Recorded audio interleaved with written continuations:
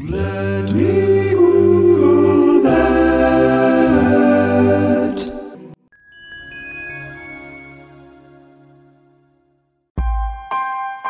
Hey friends, it's me. Today's guest host is Moxie LaBouche, a former burlesque dancer and producer who has turned her creative powers toward podcasting as a way to vent the wealth of useless information that clogs up her brain. We know what that's like here, don't we? She's the host of This Is Your Brain on Facts, a great podcast which I will link to on social today. Also, it has a very dope logo. So, handing the mic over to you, Moxie.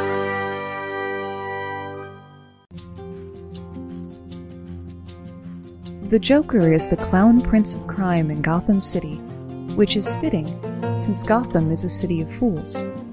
Not Batman's Gotham, but Gotham, the English village that originally bore the name, and a reputation that could favorably be called mixed.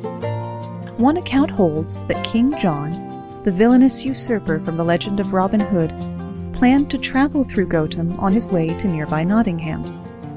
Any road the king traveled would become a public highway, and the villagers didn't want that, in part because they would be taxed to pay for it. So they hatched a plan to feign madness. It was believed at the time that madness was contagious. If they really sold it, maybe the king would stay away. And sell it they did. Some men built a fence around a bush to prevent a cuckoo bird from escaping. When the bird flew away, they made the fence higher. Others were seen trying to drown an eel in a pond. Their ruse worked. The villagers were dubbed the Wise Men of Gotham, and the king stayed far away. Tales of their remarkable foolishness spread, and were collected in various books, including The Merry Tales of the Madmen of Gotham, published in 1565. American author Washington Irving, best known for the Tales of Sleepy Hollow, became aware of these stories and was the first person to link Gotham in England to New York in the U.S. He repeatedly mocked Manhattan by referring to it as Gotham in satirical writings in 1807. The nickname stuck, with many local businesses adopting the moniker. It wouldn't be the last time that Irving made an impact on American history. His writings gave us the phrase, the almighty dollar, and his character of Diedrich Knickerbocker is where the New York Knicks derived their name.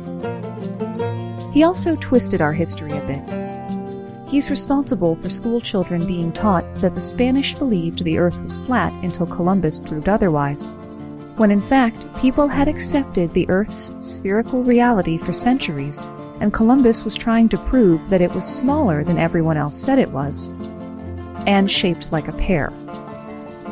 It's analogous to Longfellow's poem that left us thinking of Paul Revere as a lone hero in alerting colonial troops of the British forces, even though numerous other writers were involved.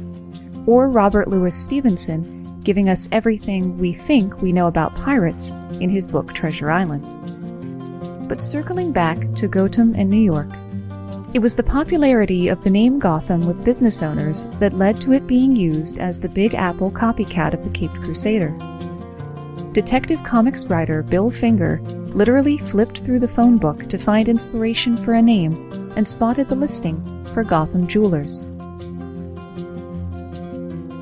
If you enjoyed this interlude into things you didn't know, things you thought you knew, and things you never knew, I hope you'll check out my podcast, Your Brain on Facts, available on all platforms or at yourbrainonfacts.com. My name's Moxie, and thanks for spending part of your day with me.